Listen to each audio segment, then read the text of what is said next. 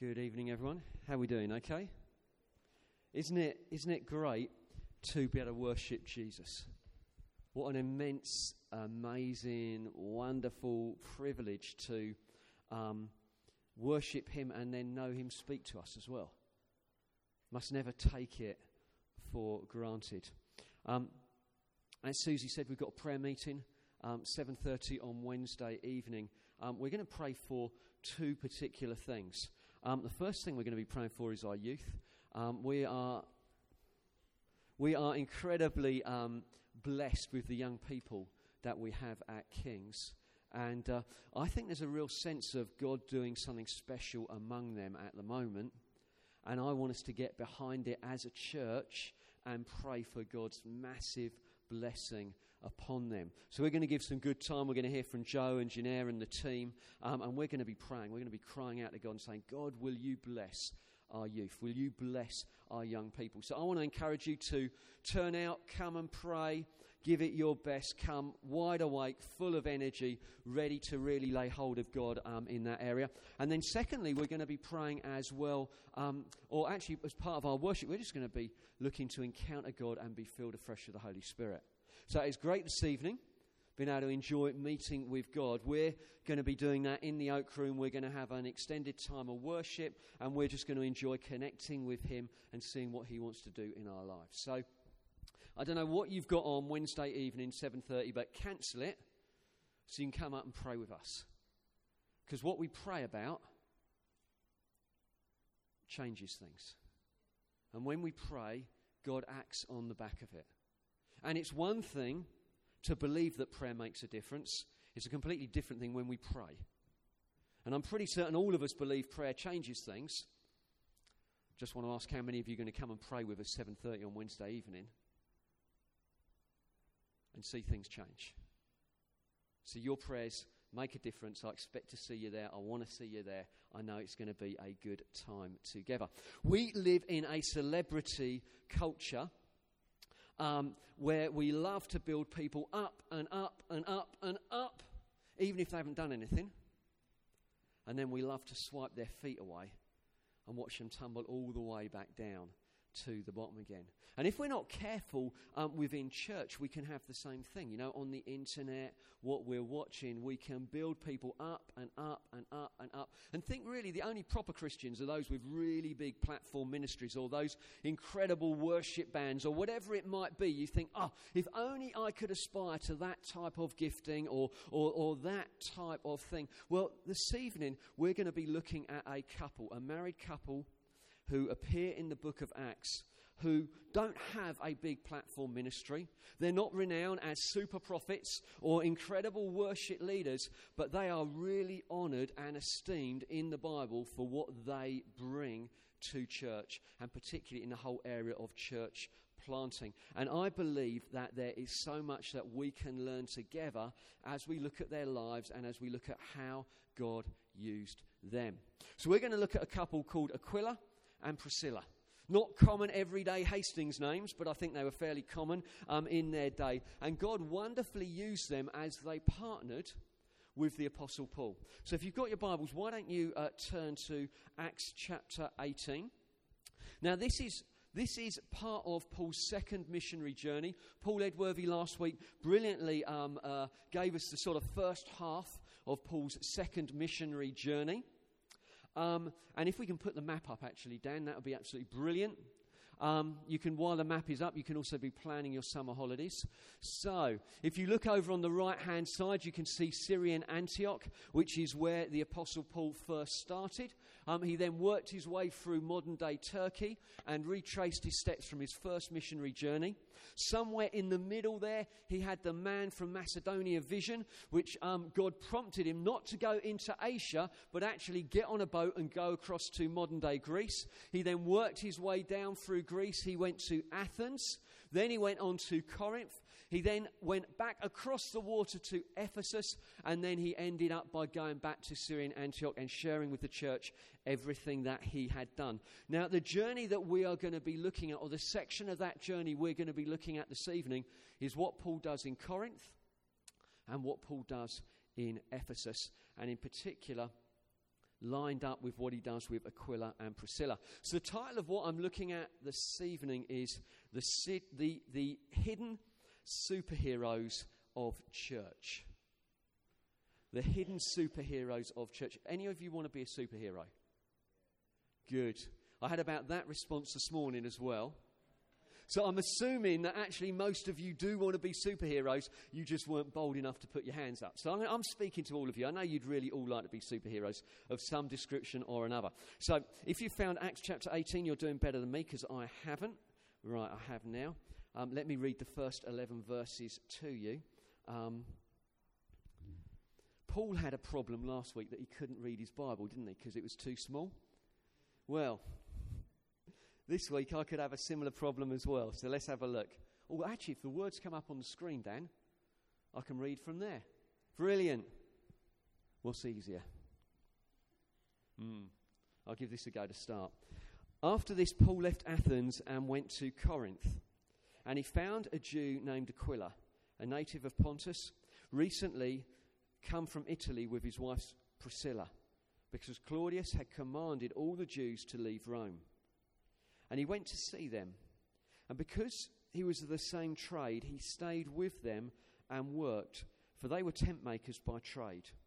And he reasoned in the synagogue every Sabbath and tried to persuade Jews and Greeks. When Silas and Timothy arrived from Macedonia, Paul was occupied with the word, testifying to the Jews that the Christ was Jesus. And when they opposed and reviled him, he shook out his garments and said to them, "Your blood be on your own heads, I am innocent. From now on I will go to the Gentiles."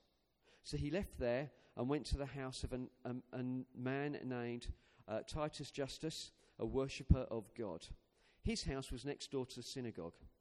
Crispus, the ruler of the synagogue, believed in the Lord, together with his entire household, and many of the Corinthians, hearing Paul, believed and were baptized.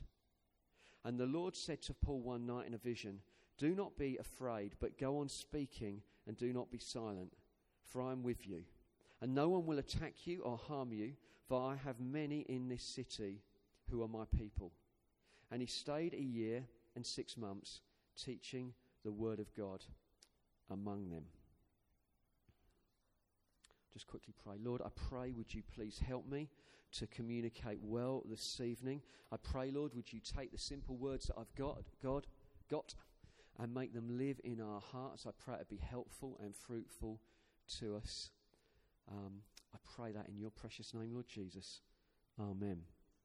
Now, with Aquila and Priscilla, I think we can learn a few things from them.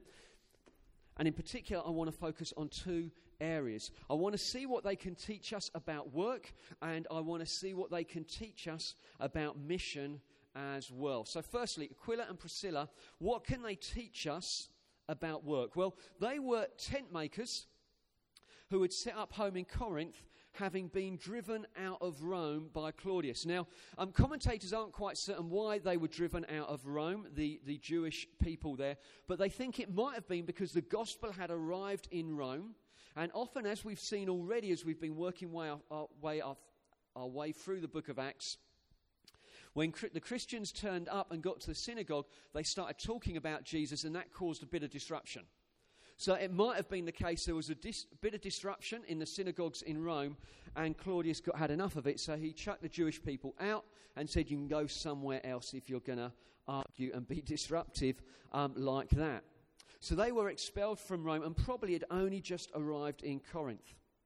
Now, Paul turns up and he stays with them. They had a number of things in common. They were of the same nation, they were Jewish, they were Christians, and they were tent makers. Now, you know, work is a good thing.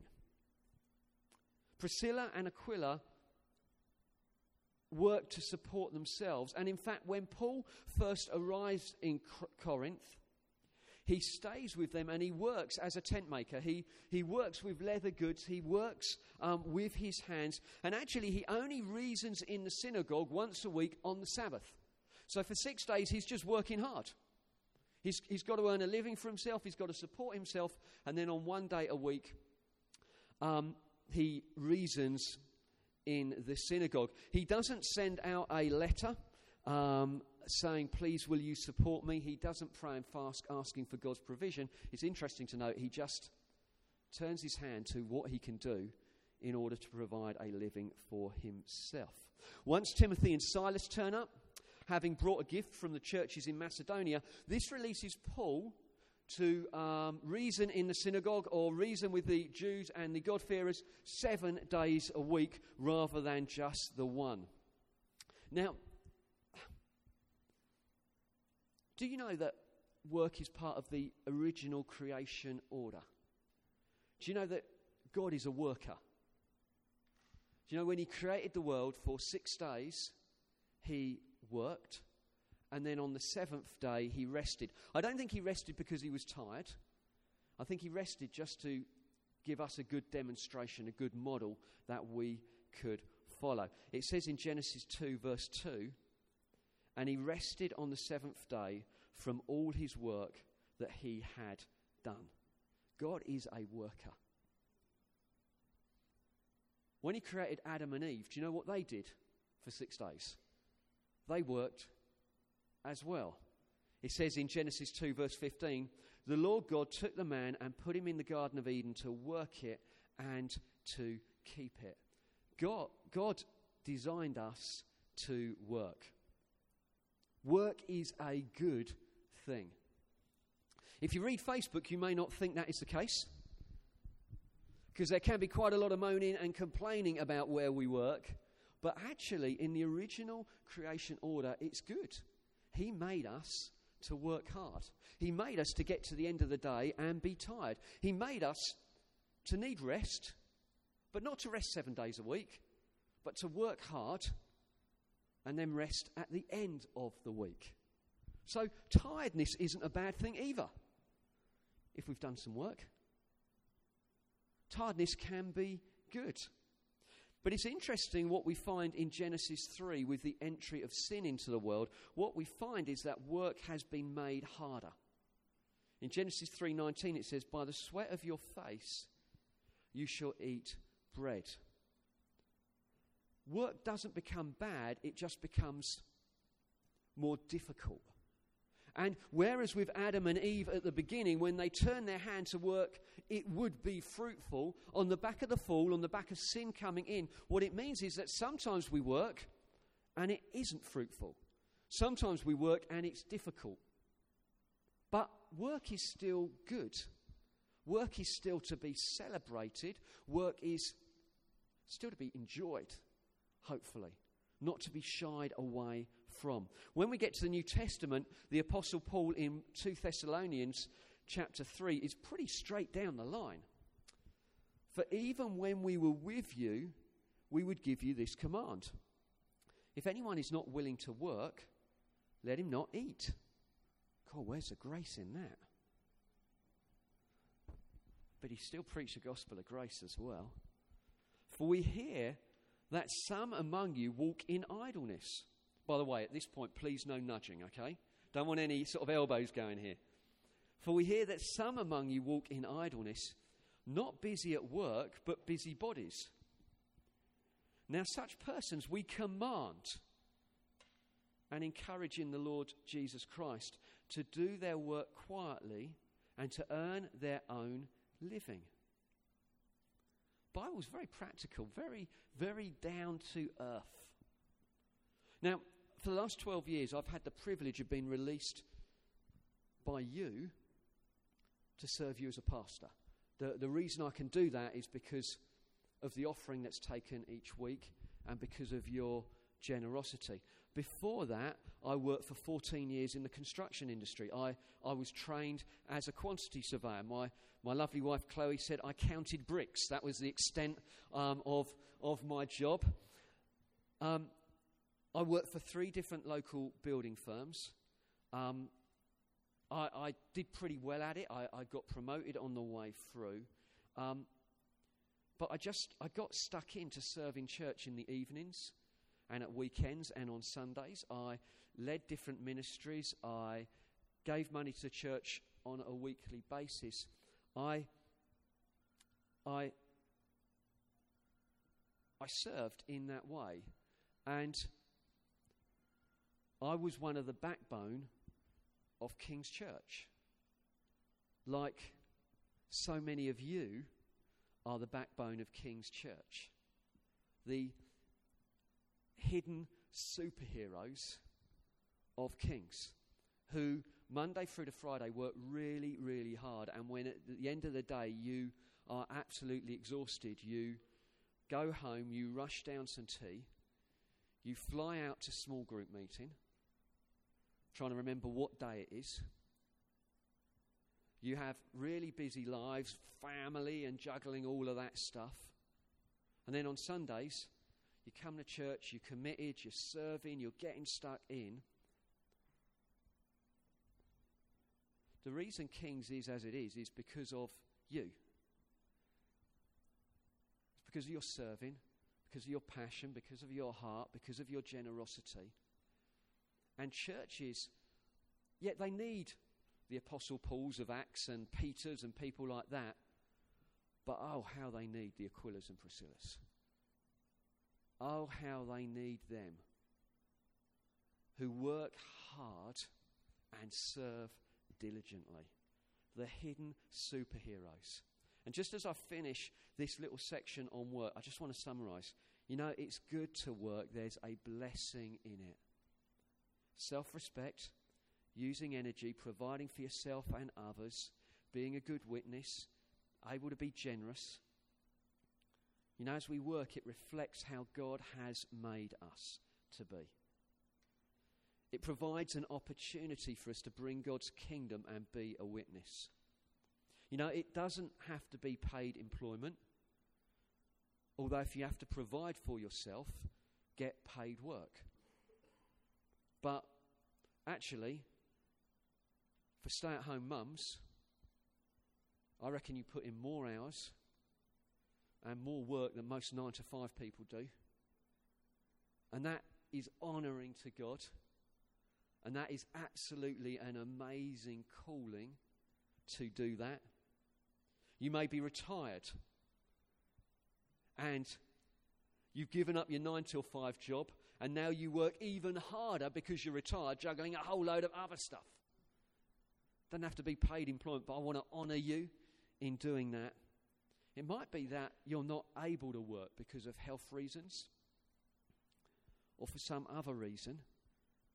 Let me encourage you with the ability you have, physical ability, your emotional strength, do as much as you can for the glory of God. Find something to turn your hands to in order to be a blessing to others. And as you do that, you will be blessed as well. And it's really interesting to notice that Paul had a trade he could fall back on. He was trained as a rabbi, and all rabbis had something to fall back on. He was a tent maker. And it's really, really important that you have that opportunity. For you guys in your 20s, can I encourage you to work hard? Can I encourage you? Yeah, it's good to pray and think about what am I going to do in my life. And I'd say, yeah, do that. But don't spend forever trying to make a decision as to what to do. Find something to turn your hand to and then work at it with all of your might. God will bless you in it. And if you're on the wrong path, he'll speak to you and he'll lead you into something else. But you don't want to be a 33-year-old kid just playing on your computer games. You know, you've got to take responsibility, learn how to work hard, learn how to provide for yourself and provide for someone else. That's really, really important, and that is to be honoured. It's not what you do here alone that is spiritual. It's what you do in the workplace as well as you bring the kingdom of God. God is as interested in what you do in the workplace as what you do here. You can know the smile of God as you raise your hands in worship. You can know the smile of God as you're a doctor, as you're a teacher, as you're using your hands on the building site. You can know the smile of God in that as well. That is to be honoured. That is a good thing. So what do Aquila and Priscilla teach us about mission? If you've got your Bibles, turn to Acts chapter 18. The words will come up on the screen. After this, Paul stayed many days longer in Corinth, and then he took leave of the brothers and he set sail for Syria with Priscilla and Aquila. At something like that. I couldn't say it this morning, still can't say it. He had his hair, he had cut his hair, for he was under a vow. You can look at that in a Bible commentary if you want to find out about that. And they came to Ephesus, and he left them there. Who did he leave there? He left Aquila and Priscilla in Ephesus. But he himself went back into the synagogue, and he reasoned with the Jews. When Paul went to Ephesus, Aquila and Priscilla went with him. Now, Priscilla and Aquila had only been in Corinth for a couple of years, but already they were on the front foot. They were ready to go again. And while Paul was heading back to Antioch, which is where he headed on to, they plugged into Ephesus as a city. They got their business up and running, and they started discipling people. It seems that later on, if you read 1 Corinthians 16, verse 19, later on there was a house at Ephesus. No. They had a house in Ephesus where the church was meeting. And then if you keep reading, if you go to Romans 16 verse 3, you find them popping up in Rome as well, where there is a church meeting in their home as well.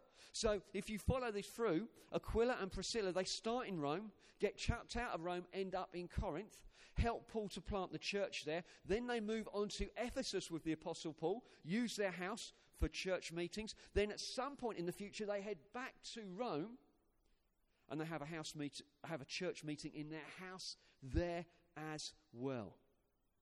Homes like Priscilla and Aquila's play a vital role in the spread of God's kingdom.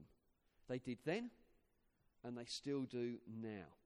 Highly mobile, Priscilla and Aquila quickly settle into each new town and give themselves fully to the work of the local church. Now, I'm going to finish up in a little while, but just quickly, just to note this. If you're sharp here, you'll have noticed it started by putting Aquila's name first, and then it was followed by Priscilla's name. So Aquila's the husband, Priscilla is the wife. What you'll notice is it's swapped round now. And Bible commentators aren't quite certain why, but they think it's because Priscilla was more prominent in the ministry at this time. So a lot of what they were doing together, Priscilla was probably taking the lead, which is just an interesting note because the New Testament is very male heavy. But in this instance, we think Priscilla is taking the lead in many of the things that is going on. Phil Moore says this: ultimately, your location and circumstances are entirely secondary. What matters is that you give yourself to the continuing story of Acts in the place where God has put you. Aquila and Priscilla type people are key in mission. It's one thing to send leaders out, but with no support they will really struggle. Now, in 1 Corinthians 2, verses 1 to 5, we get a little bit of an idea of how Paul felt when he went to Corinth. I mean, I don't know what you think he would have felt when he turned up in Corinth. Triumphant, confident, ready to preach the gospel, ready to reap an amazing harvest. He's going to see people healed. He's going to see people delivered. Actually, in 1 Corinthians 2, you don't get any of that. He says this: I was with you in weakness and in fear and with much trembling. Weakness, fear, and much trembling. I wonder how blessed the Apostle Paul was when he bumped into Aquila and Priscilla. I wonder how blessed he was being able to work with them during the week, probably live in their home, and when he had a rough time in the synagogue on the weekend, when he faced a bit of opposition, I wonder how much strength he got from going back and talking to Aquila and Priscilla about how hard it was. Aquila and Priscilla were his first partners in mission in Corinth. And I wonder, when it got to Ephesus and he thought, I'm going to end up in Ephesus soon because that's a big city and I want to preach the gospel there. He thought, I know what I'm going to do. I'm going to send Priscilla and Aquila on first. So that when I'm going there, I'm not going to be worried. I'm not going to be full of fear, trembling, because I know they'll have gone ahead of me. And they'll have already got a business up and running. They'll already be able to provide for themselves and probably help me as well. I wonder how much that was in his thinking. And I wonder if that's also why they ended up in Rome. Bible doesn't say it. But I wonder if Paul said, I'm going to Rome. I'm going to go to the centre of the empire. But when I get there, you know who I want to meet when I get there? Aquila and Priscilla, who've got their business up and running. I've got a place to stay. They know how I'm wired. They're going to be a brilliant, amazing support. Aquila and Priscilla, we don't think ever preached publicly. They did it all behind the scenes. But I don't think Paul could have been nearly as fruitful if he didn't have Aquila and Priscilla with him. Here's just a few observations about them. Firstly, they understood the truth and they were able to help others. A little bit later, a guy called Apollos turns up, a mighty preacher, but Aquila and Priscilla helped him to understand the Word of God more accurately. Aquila and Priscilla were self-supporting, probably did quite well financially because they met in their house, which meant it was probably quite a big house. They were able to give finance away. Aquila and Priscilla were committed to the leadership of Paul, to his vision, and were willing to personally sacrifice in order to see churches planted. I mean, it cost them financially, wouldn't it? Get up, move house. Cost them relationally, leaving friends in Corinth to go to Ephesus, leaving friends in Ephesus to go back to Rome.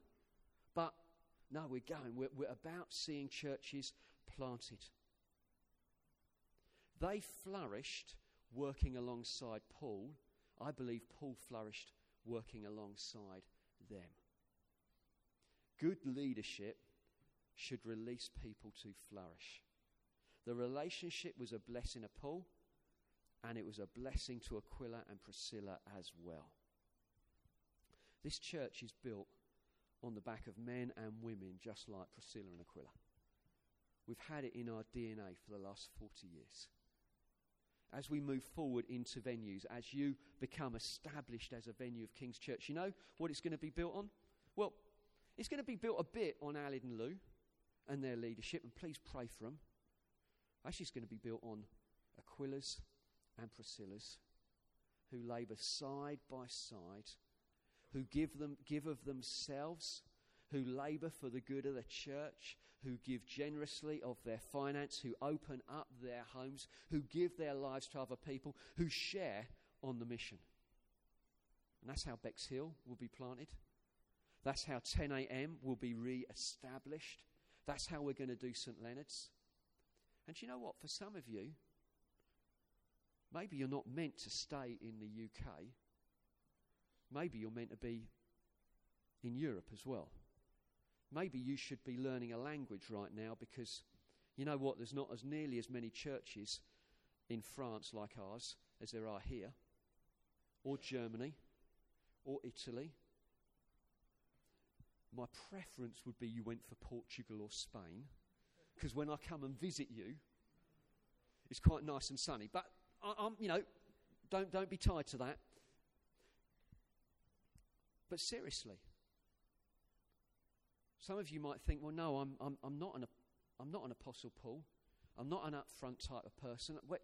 Do I really have a significant part to play? Oh, you do. Oh, you do. There's only so far Alid and Lou can go. But with Aquila and Priscilla's, it's amazing what can be achieved. Work is so important. We can learn that from Aquila and Priscilla. Mission is so important. We can learn that from Priscilla and Aquila. It says this in Romans 16, verses 3 to 5. I'm going to finish on this.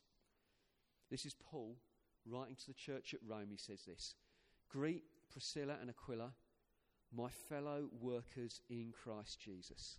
How cool is that? The Apostle Paul calling them that. My fellow workers in Christ Jesus, who have risked their necks for my life, to whom not only I give thanks, but all the churches of the Gentiles give thanks as well. Greet also the church in their house. Why don't we stand? We're finished by praying.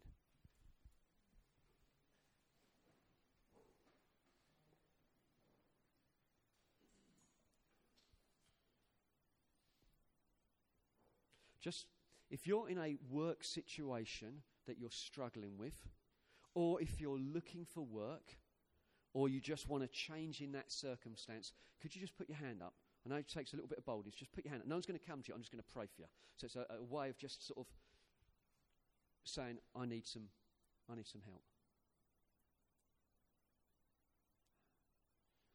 Lord, I just pray, Holy Spirit, will you come close to every single person with their hands up right now?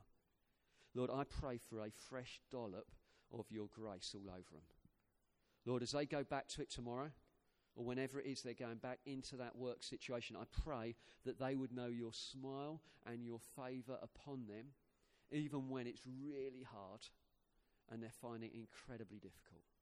Lord, I ask you, would you give them the grace not to moan about it, not to complain, but to rejoice in every situation and circumstance. Lord, I pray, Lord God, would you open up fresh opportunities for them?